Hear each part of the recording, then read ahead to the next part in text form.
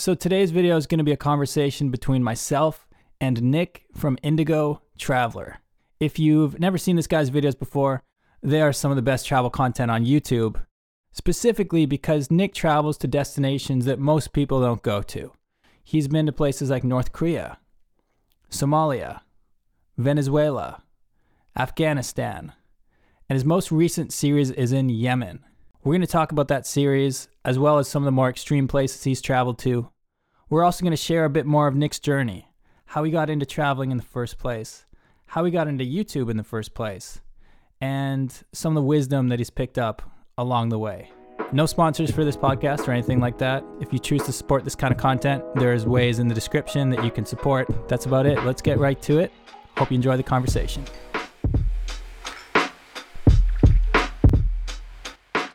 So Nick, I was telling a friend of mine a couple days ago that I was about to have this conversation with you. And this friend is someone who doesn't really watch travel YouTube, hasn't heard of Indigo Traveler, but I was naming some of the countries you'd been to. And I could tell looking at my friend's face that they were like, wow, this must be an extreme human being. And maybe in some ways you are. But something else I noticed in your videos is you also come across as just a very everyday person. Do you feel like an everyday human being, or do you feel like this travel journey you've been on has somehow changed you? Right. Well, first of all, thank you very much for the kind words and for having me on your podcast. But yeah, I mean, I don't know. I feel like a normal guy, so that's how I look at myself. So I would describe myself as that just happens to go to some of these places, you know. Let's talk a bit about that normal guy. We'll definitely get to the unique travel destinations, but I think it'd be interesting for people to know a bit about where you grew up. Okay, yeah, cool. So I'm sure on my videos you see me like from New Zealand and things, but I actually spent the first 9 years of my life living in Scotland. My mum's a New Zealander and my dad's English. And then when I was 9, I moved to New Zealand, and that's why I don't have a Scottish accent, which is probably maybe easier for the audience, even though New Zealand's probably a difficult accent as well. So yeah, moved to New Zealand when I was 9, and then grew up, in the mountains, riding bikes, and doing the things that you do as a teenager, and then eventually went on my travels in my, I think, early 20s, and kind of never looked back from there, I guess. Was travel something that was part of your life from an early age? Like, would you and your family take trips? Was that part of your DNA? Yeah, for sure. I mean, we always took trips to when we were in Scotland to France, and the classic English family kind of thing, go to Spain and France. And then in New Zealand, we went to Australia, but nowhere like too far. But my parents grew up traveling as well, and my dad still travels a lot, so I guess it is kind of in the blood a little bit. I've talked to a couple of Kiwis, and I think maybe there's something to the geography of New Zealand being so far in the middle of nowhere that I'm sure you've noticed how a lot of times it even gets left off the map. Yeah, there's this whole internet meme of like maps without New Zealand. Yeah, I'm familiar with it. It's hilarious. Yeah. Like, you'll go around the world and New Zealand's been forgotten, but maybe that's a good thing because it's not grabbing too much like bad attention. Maybe it's not like going to war with too many countries, so people forget about it, Okay, so you said the 20s. You're in your 20s was when you really embarked on this travel journey. That's right. Yeah. How did you start out? Well, I did a couple trips to Australia, just kind of like with some friends, backpacking kind of things. But I was still like had a full-time life and job back home. And then I decided, I'd finished, studying at the age of 21 or 22, something like that. And did the classic Bangkok, go to Bangkok, Koh San Road, and then Southeast Asia, and then after that, Eastern Europe and other places, and then went back, earned more money, kept doing it, and then got to a point where I was thinking, I want to keep traveling, but I'd rather do it in a way where the travel and work kind of go together. And I do like YouTube videos and travel YouTube videos, and I wanted to try them.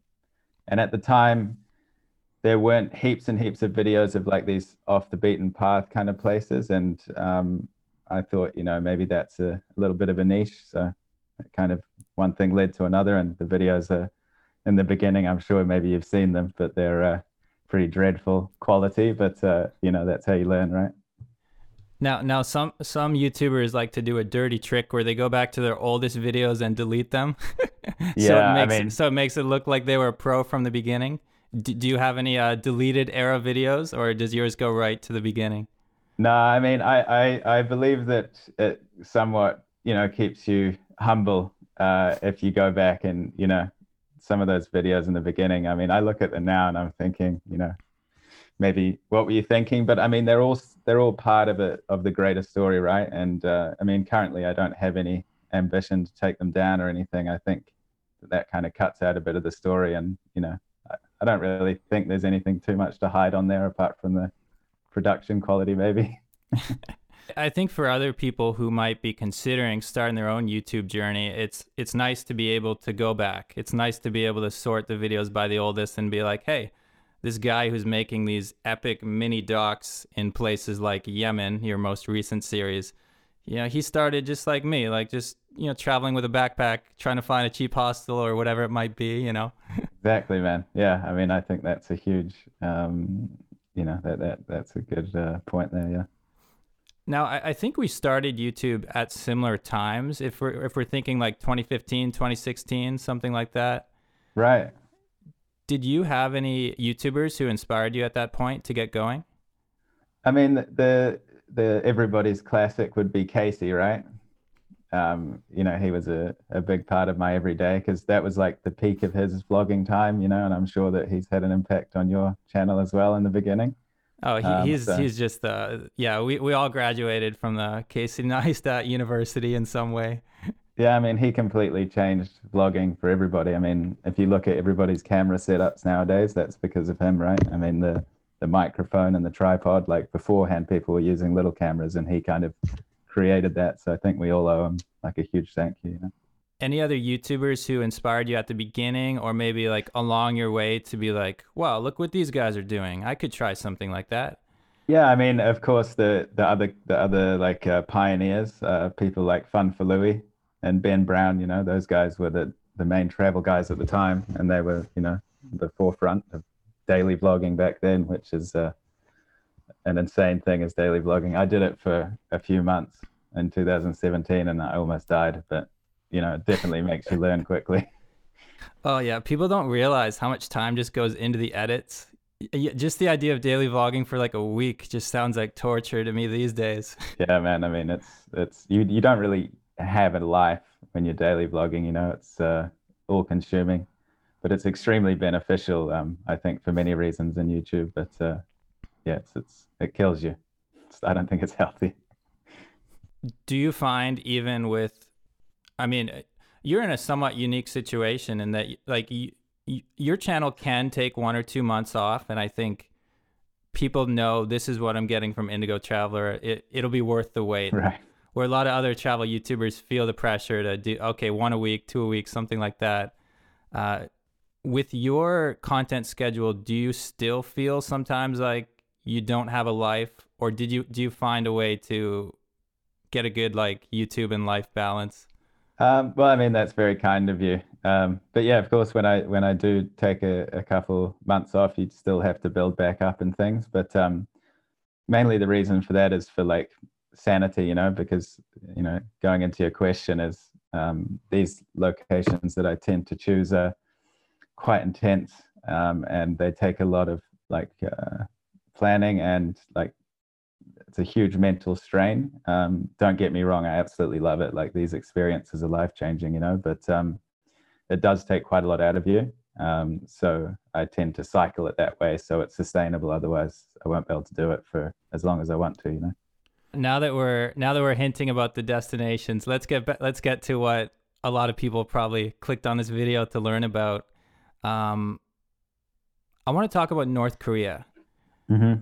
North Korea is one of those countries that almost doesn't feel real sometimes. You know, like I actually started my travel journey in South Korea. I moved to South Korea after school, and I worked there as an English teacher for about 8 months.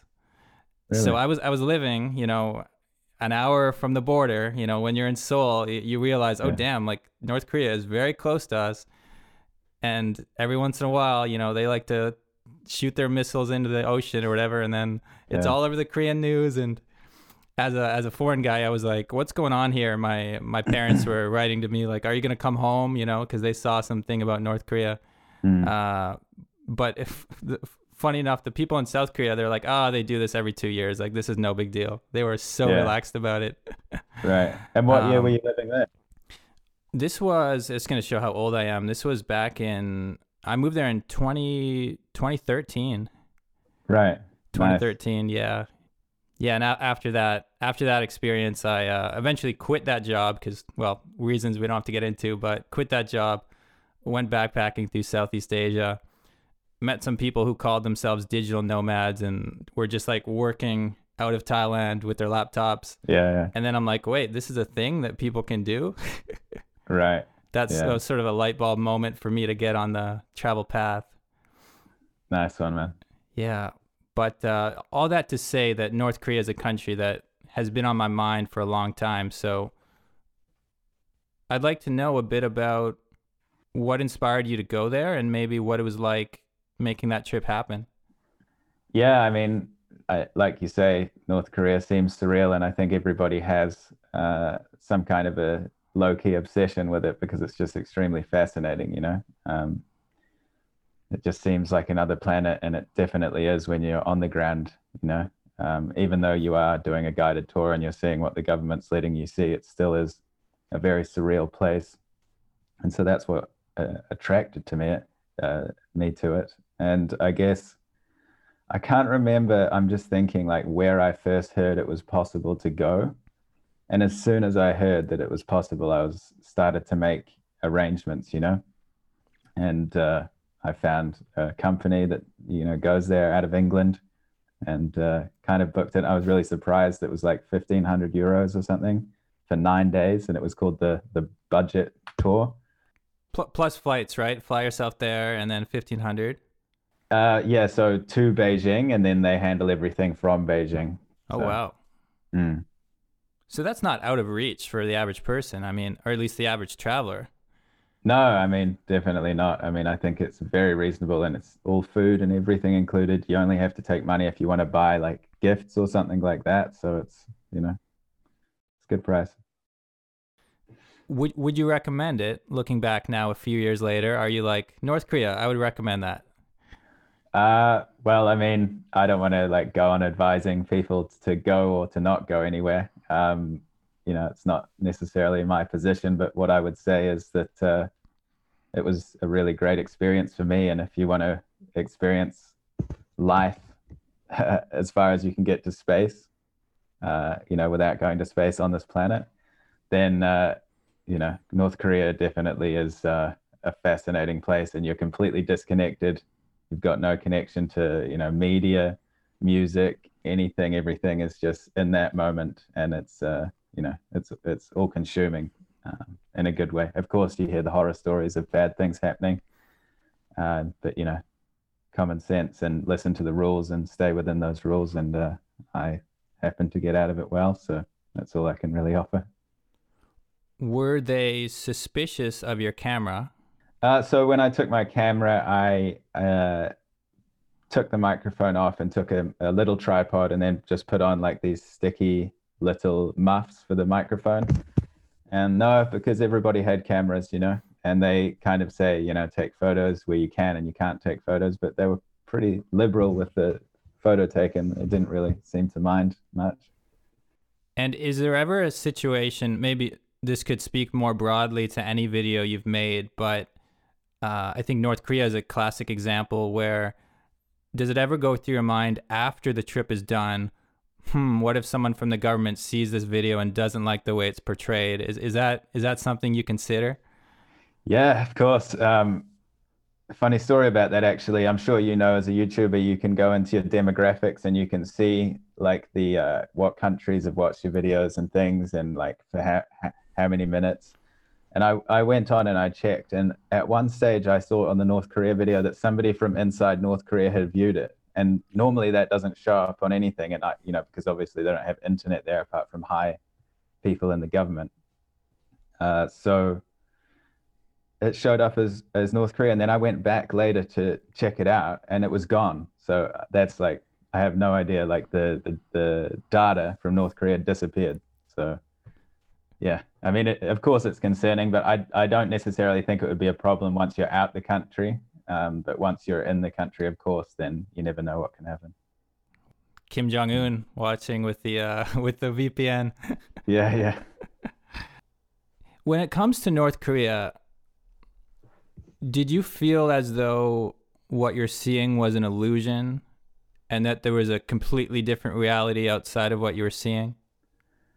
Uh, yeah, I mean, really loaded question, and it's something that in the comments section, it's definitely something where people go hard, and fight amongst themselves, and then accusing of working for the government and these kind of things. But of course, I would assume that, yeah, I think I would say, obviously that outside of what we were showing, there's things going on, bad or good. And obviously, we've heard about the people that have escaped from North Korea, refugees, etc. So, I mean, I'm not really one to deny that. I'm sure that there's some horrors happening. But yeah, that's all I saw when I was there was the things that they wanted me to see. Well, I think that answer in some ways is indicative of like the philosophy you've kept through most of your work, which is, the politics will always be there, but that's not what you're showing. You're showing a more human experience. Is that how you would think about it as well? I try to, yeah, really. I don't think it's, for my videos at least, necessary for me to put in my 2 cents of the political situation. I like to let the people say what they want to say about the politics, and they live there after all, so they can talk about it, and then let the audience decide what they want to do with that information. Let's switch gears a bit. Another one that is very unique is your work in Afghanistan, and when it comes to a trip like North Korea, okay, arguably you could say the reality of the country is outside of the scope, or at least there is another side of it that you're not seeing. When it came to the Afghanistan series, you were seeing a lot of things that, even as a viewer, I mean, I found it emotionally difficult watching that content, and I'm sure a lot of people did. It was, the reality of that country was right in front of us and right in front of you. How did that trip come together? Yeah, I mean, like you say, Afghanistan is a very emotionally captivating place, and especially with recent events. But how that trip came to be was, I was in Venezuela, making videos in Petare, which is like the largest slum in Latin America, and we were showing some like soup kitchens and like local charity work there and things, and then I saw some school kids wearing UNICEF backpacks, and I had noticed in my travels previously that I've seen a lot of UNICEF banners and programs and backpacks and things to help out children and developing countries.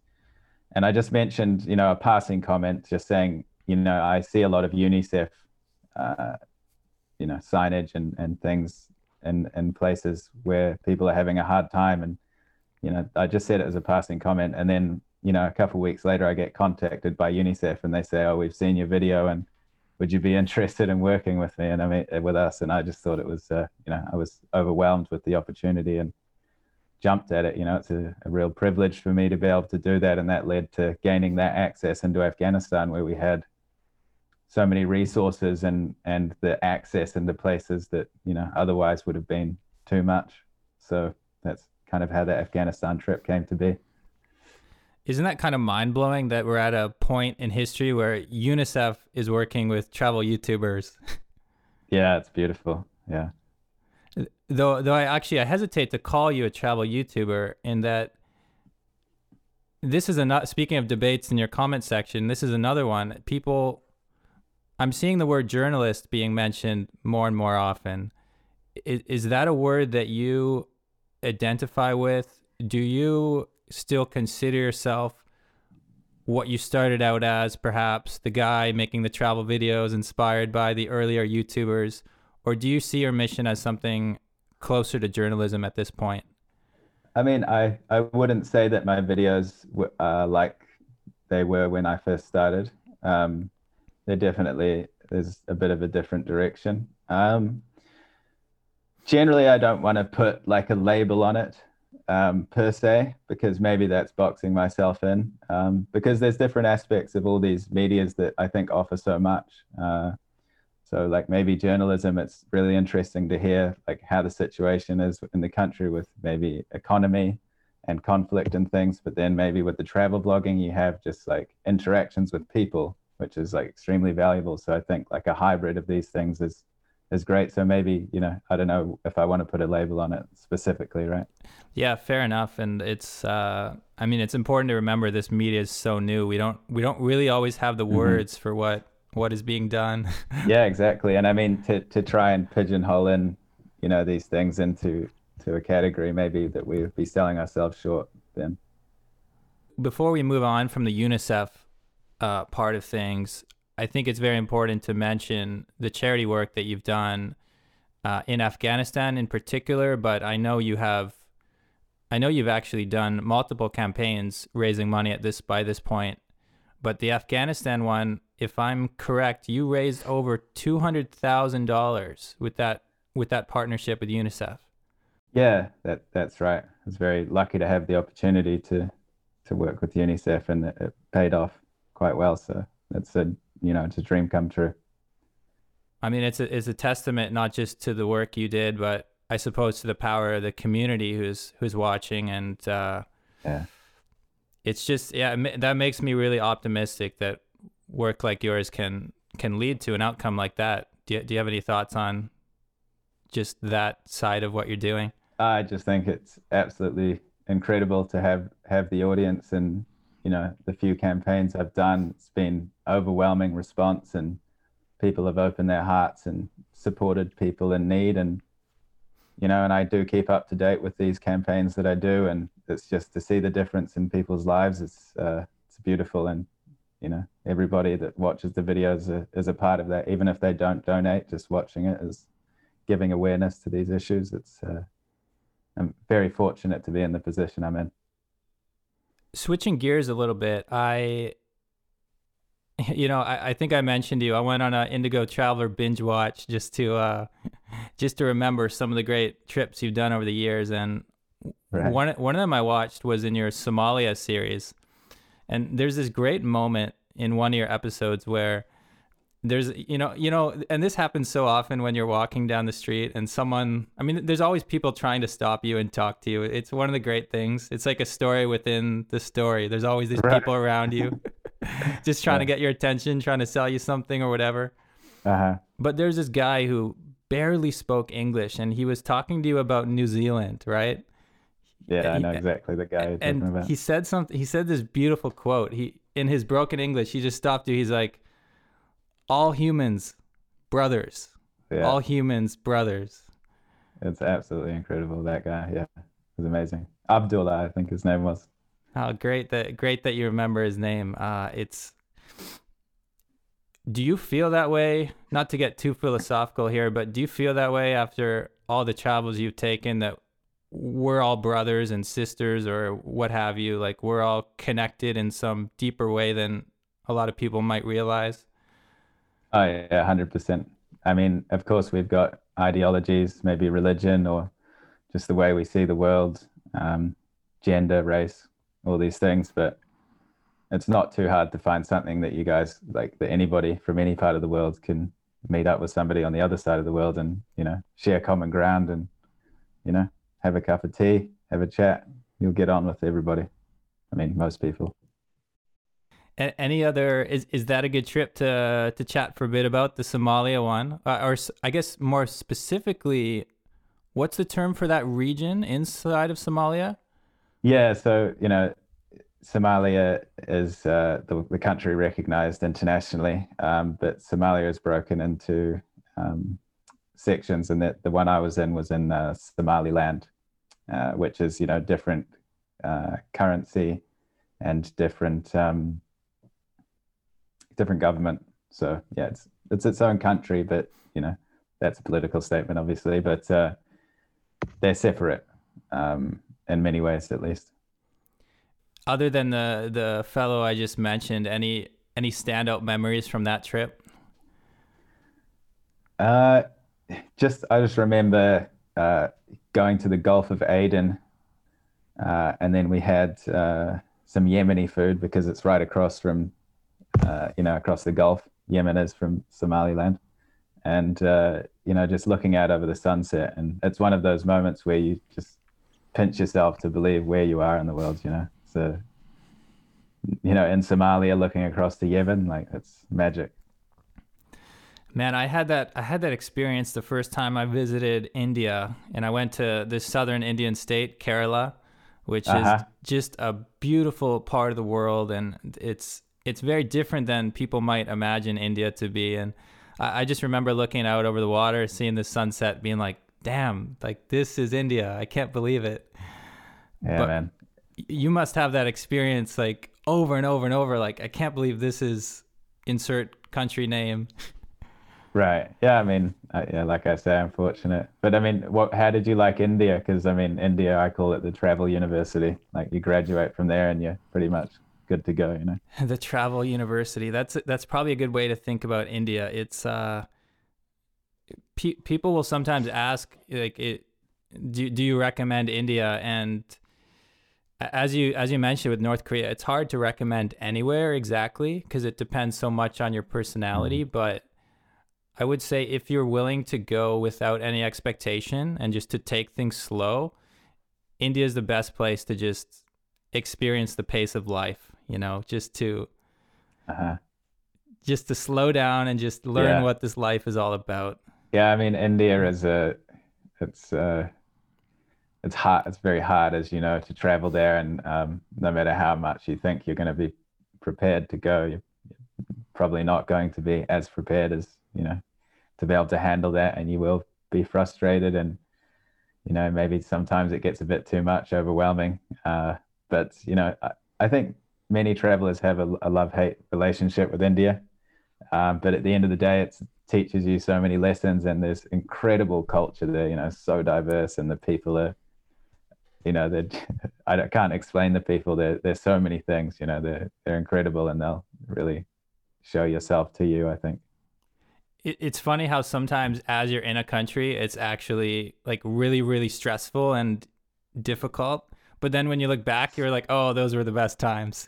Exactly. Like those 6 hours waiting for that bus that was never showing up, like that was great. But when you're having that moment, you can hate it. Yeah, man. I mean, time doesn't exist in India, so. You mentioned something in your most recent video, or at least your most recent series, which is Yemen. Hmm. And early in that video, you said something like, "This trip is 3 years in the making." Right. And when I hear that, and when a lot of people hear that, it probably seems, it's like, wow, three years. Like what could take 3 years? What sort of logistics goes into going to some of these places? What is the major roadblock? Or like maybe you could walk through a few of the steps in terms of like you have this idea of going to Yemen and then you're making it happen. Yeah. So, yeah, I mean, some of these, these kind of extreme countries, they can happen really quickly. And then other ones like Yemen, I've wanted to go there for a very long time. And uh, even talking to UNICEF, I've asked them if they can get me there, and they say no, we can't. We can't make that happen because it's too dangerous. And even with the security that they provide, because in Afghanistan they provided so much security for me and things, but they denied. They said Yemen's too dangerous, and so when you're hearing that, of course, you think, well, maybe it's a bit much, but you really have to talk to people who have traveled there before. And I was lucky enough to be contacted by, if you've seen the video in Yemen, you've seen Jordan, and he's an American guy, and he's a part of like this online forum where they help people get into countries. And he contacted me, 3 years ago, and we've been trying to figure it out ever since. And we've been trying to go multiple times. It didn't work, and 3 years ago, and then we tried obviously last year, it didn't work out because COVID, and then this year it didn't happen, but then it was going to happen, and then it didn't again. And then like a month before the trip, he's like, "You still keen?" I'm like, "Yeah, of course." And he's like, "All right, let's do it." And then it was the we booked our flights, and then they canceled the permit. So then we're like, "Oh, it might not happen." I was like, "Okay, maybe I'll go to another country." And then we got another permit. And it's just because like these countries, the situation in these countries is so fragile that things change so rapidly. Yemen has problems with electricity and extreme poverty, So to think about something like tourism visas, it's not something that is at the top of their agenda, right? Because they can't feed their people. They're not too worried about tourists. So yeah, ultimately just pushing and pushing and pushing and got there. And that's what I've similar with Libya was 2 years. It's just pushing and pushing and pushing until you go, just hold on to the dream of going there, and hopefully eventually it will happen. So that was the case there. And once you're there, in terms of traveling in a way that is, relatively safe and responsible, I notice you use the term fixer in some of your videos. You have a guy or whoever who is a fixer who is, and of course there could be security personnel. Mm-hmm. Maybe you could say a few words about like what makes a good fixer and how you even find the right person for some of these trips you take. Yeah, well, for me specifically, I want to find somebody who has like a reasonable level of English so they can help translate. And ideally, they're kind of like a funny, charismatic guy. And I've met some incredible people on my travels that have been just that. And Kai's in Yemen was definitely one of those, and very confident. You want somebody that can handle themselves in tricky situations, and they can talk well if needed. So I think that makes a good fixer, and somebody who understands the country very well and knows their way around and is street smart. We didn't have any military or any security personnel in Yemen. It's a catch-22 because you don't want to be like drawing attention by having heaps of people around you, but you want to have enough. So we did pick up his Kalashnikov on the road, and I said, "What's that for?" He said, "We call them kidnappers." And I was like, okay. He's like, "They probably won't come near us with a gun, but if we don't have one, then it's just a bit risky. So it's best to have one." So, yeah. There's definitely a level of trust when you are going to some of these places and you're trusting that this person, I suppose, is who they say they are. Would most of these fixers have a long history of doing this and sort of a track record to follow? Because I know myself, and probably I'm sure you and most people who are making online content, you always get people messaging you, "Oh, come to Somalia, come to India, and I'll give you a place to stay." But it's hard from your position to be like, will they? Is this person real? Like, Yeah, that's true. I mean, to be fair, a lot of my contacts have come from Instagram DMs and emails and things. I do, I talk to them a little bit and see how they are, and sometimes have a chat just to really feel it out. But I guess I am generally pretty trusting. And yeah, I guess generally it seems to have worked out so far. But yeah, in this case in Yemen, it was my friend Jordan vouched for this guy, so I went with it. that's cool. That's cool. Yeah, and that's one of the big lessons of travel, isn't it? If it's a tough thing to communicate sometimes because you don't want to inspire people to be reckless.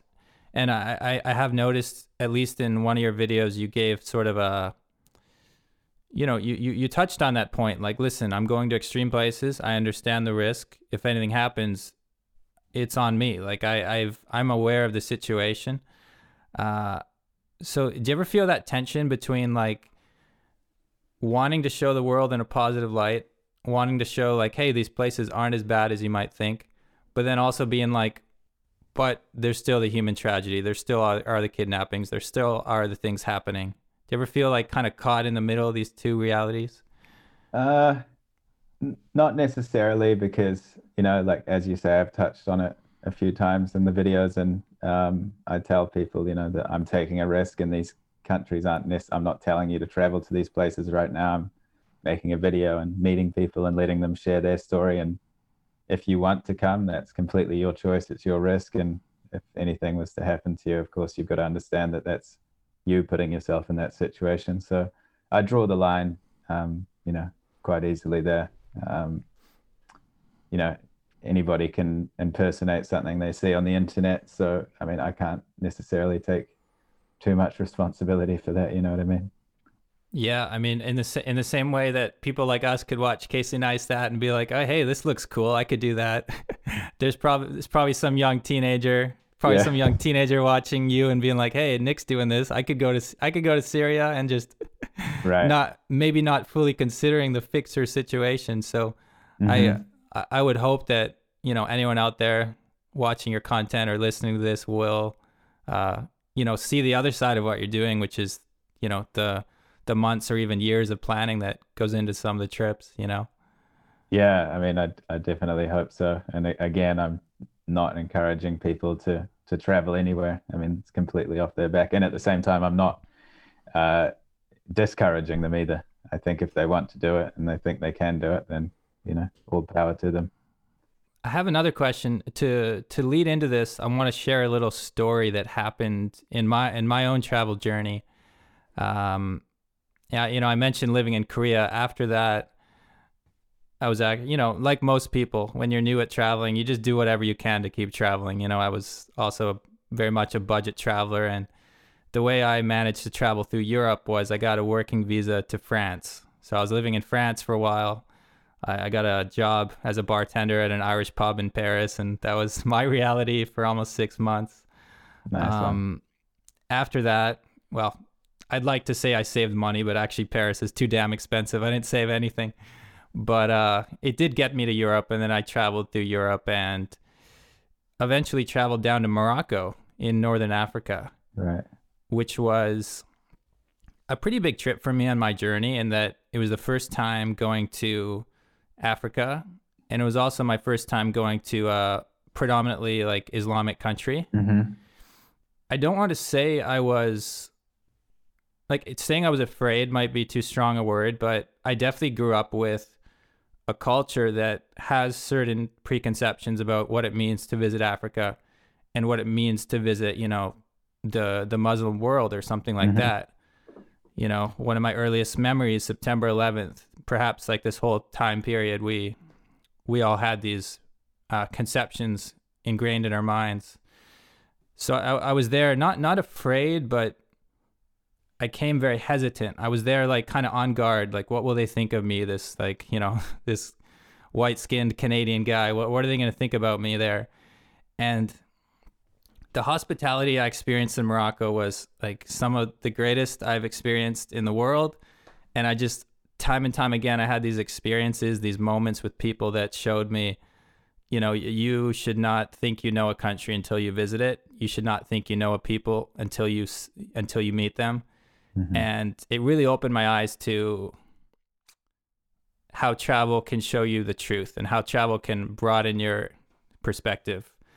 Have you had experiences like that? Have you had experiences where travel has shown you what a country is really all about? Yeah, I mean, that's every country I go to, like, seeing as we're on the topic of Yemen, that's a similar thing. I mean, I've been doing this for a few years now, but still every time it's a surprise. In this case, it was very positive. Of course, the country's facing the worst humanitarian crisis in the world, but the people there were just extremely hospitable.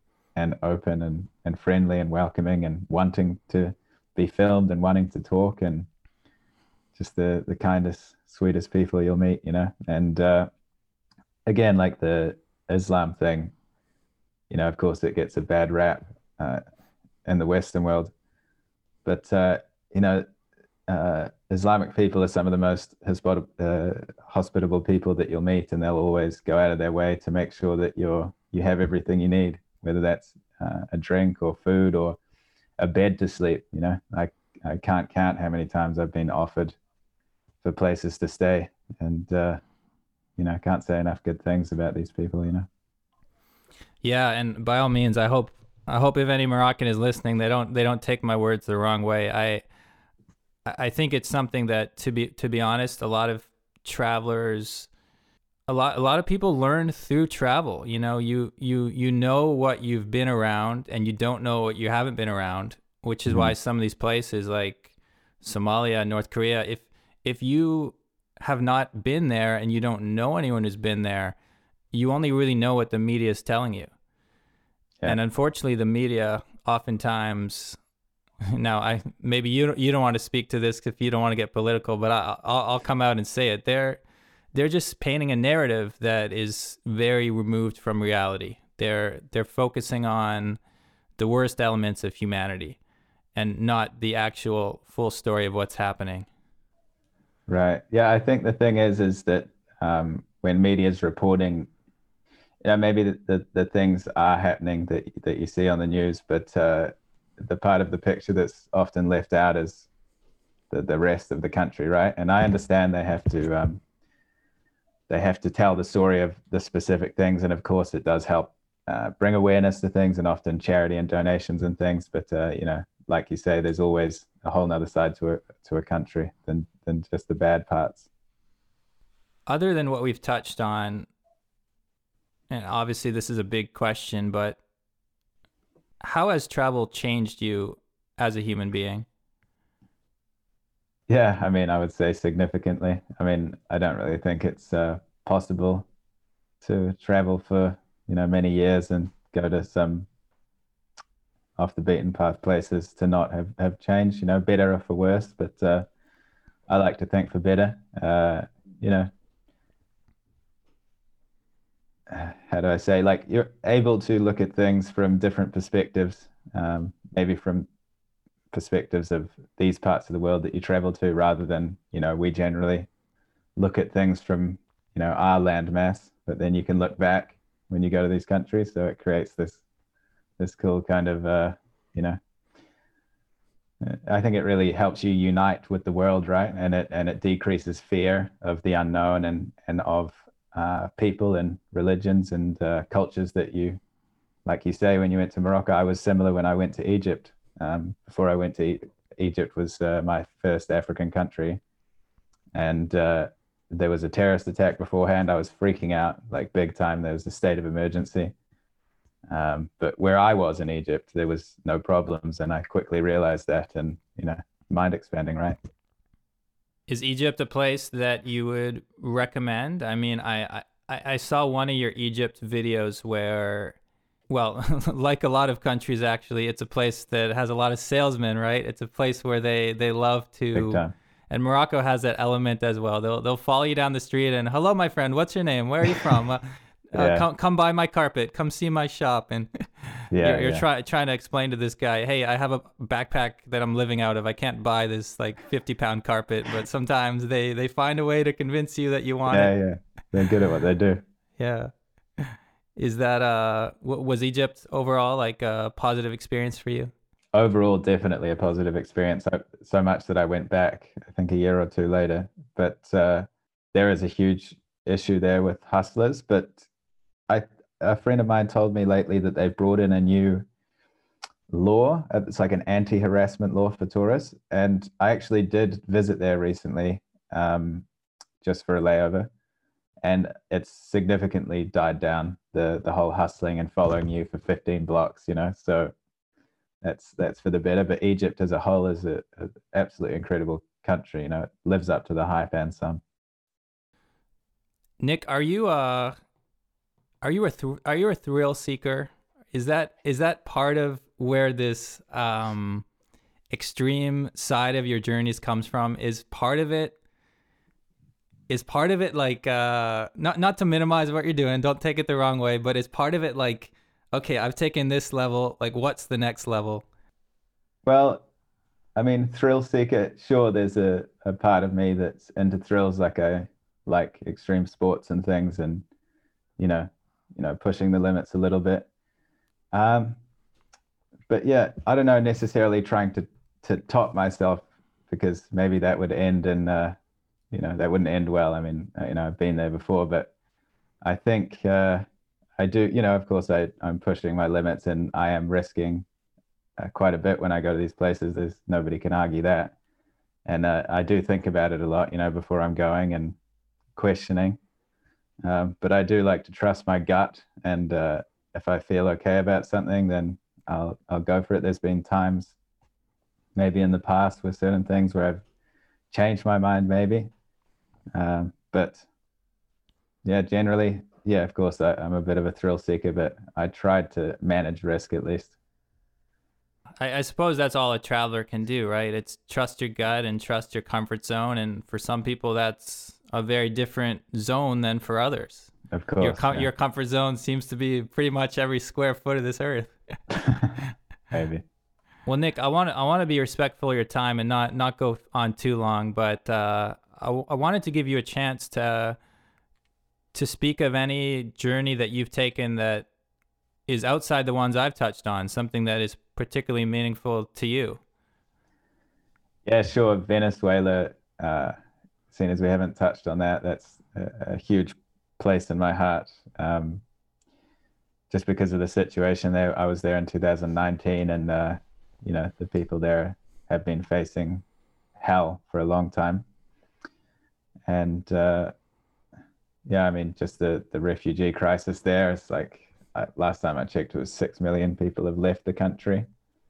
Probably more now. The average wage is like $3 a month last time I checked, so it's just absolutely dire circumstances, and great people again. And yeah, I just my heart's always with them, and I hope that they're very strong people, so I know that they'll get through it, but I just hope that that's soon.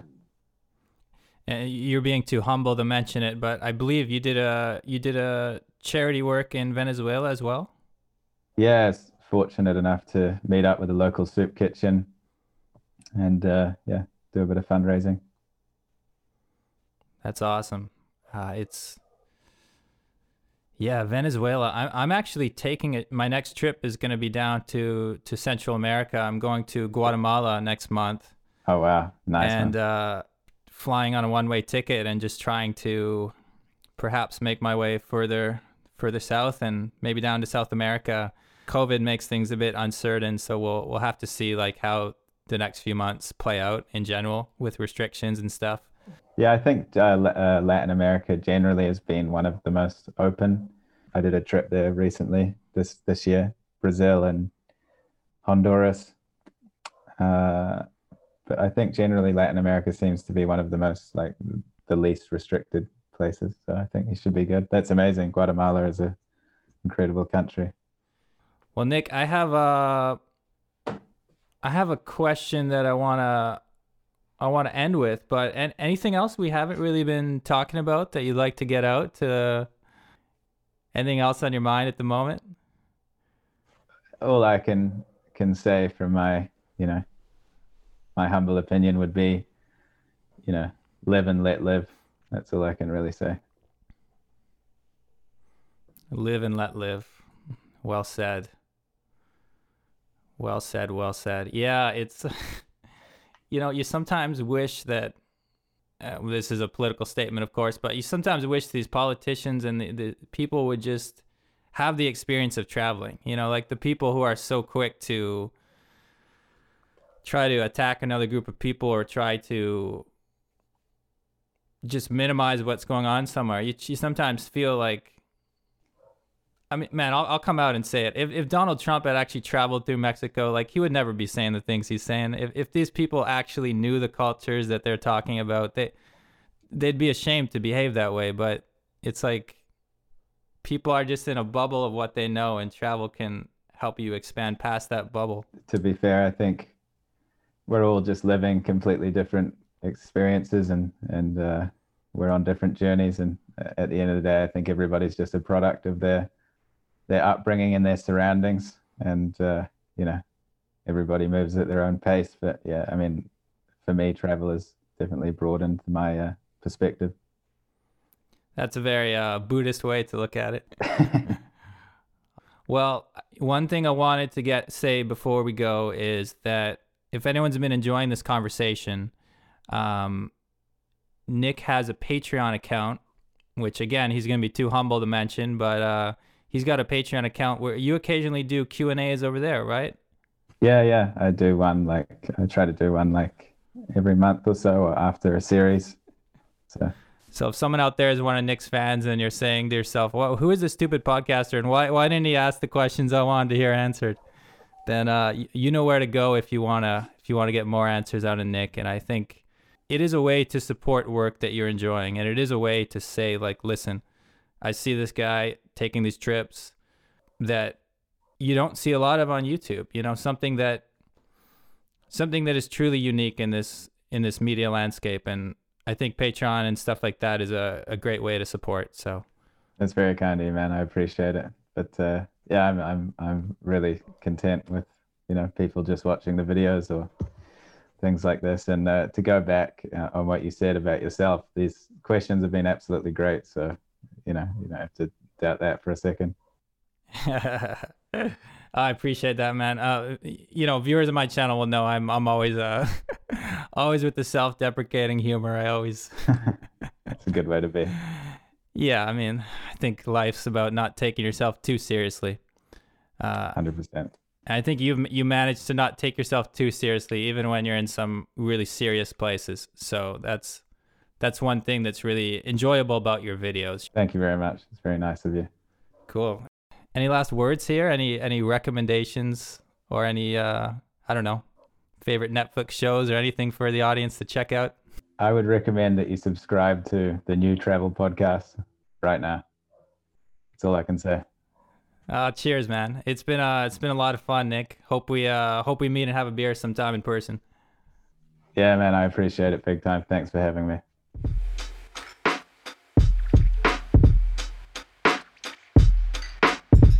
So that was it. My conversation with Indigo Traveler. I didn't realize until I was actually reviewing the footage that he raised over $300,000 for Venezuela with his video series. That's going to a food kitchen in Venezuela, quite literally saving lives through YouTube videos. And what a humble guy too. When I brought it up, he's just like, yeah, raise a bit of money down there. Next question.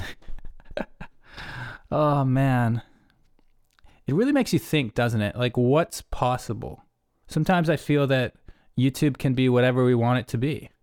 It can be simple travel videos where we're just showing a destination and someone who's planning the trip can, get a bit excited to go there and do the same things. Or it can be something very, very different. If you choose to try and do something really meaningful with your platform, I mean, the chance is there. It's just communication. It's just broadcasting video. Even something like this, I don't know. This isn't really a typical travel video. I was thinking, will anyone want to listen to an hour-long conversation? But I think they will. And I think this kind of video can be powerful as well.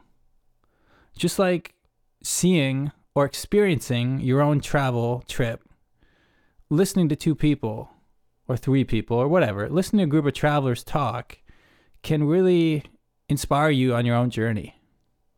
I know some of my favorite travel moments pre-COVID were just going to hostels and listening to other more experienced travelers than me. If you have other suggestions for guests I could have on this program, leave a comment, let me know. It could be a travel YouTuber. It could be anyone. It could just be any interesting person. And yeah, once again, if you choose to, there are links that can show you how to support this content. Buy me a bagel, buy me a coffee. And yeah, let me know what you think of this long form content. content. I suppose because you made it to the end of the video, you probably enjoyed it. If you didn't, you probably gone by now. Unless you were sneaking, you used the time code, you just skipped ahead to the outro. I know some of you do that. But then again, why would you want to skip ahead to this random rambling at the end? Like, there's no, yeah. Anyway, everyone out there in the travel universe, I hope you're doing well. I hope you're staying sane. I know a lot of us haven't been traveling as much as we would like to, given the world circumstances. Keep the hope, okay? Keep the hope that travel's coming back. Keep the hope that there's still good people out there in the world. There's still adventures awaiting us. And keep the hope that, you know, travel's not going anywhere. And right now I'm hungry. I got to travel my way to the kitchen. So I'm going to end this video. Thank you for watching. Leave a like, leave a comment, all that stuff. As always, I'm Dan from the New Travel Podcast. I'll see you next time.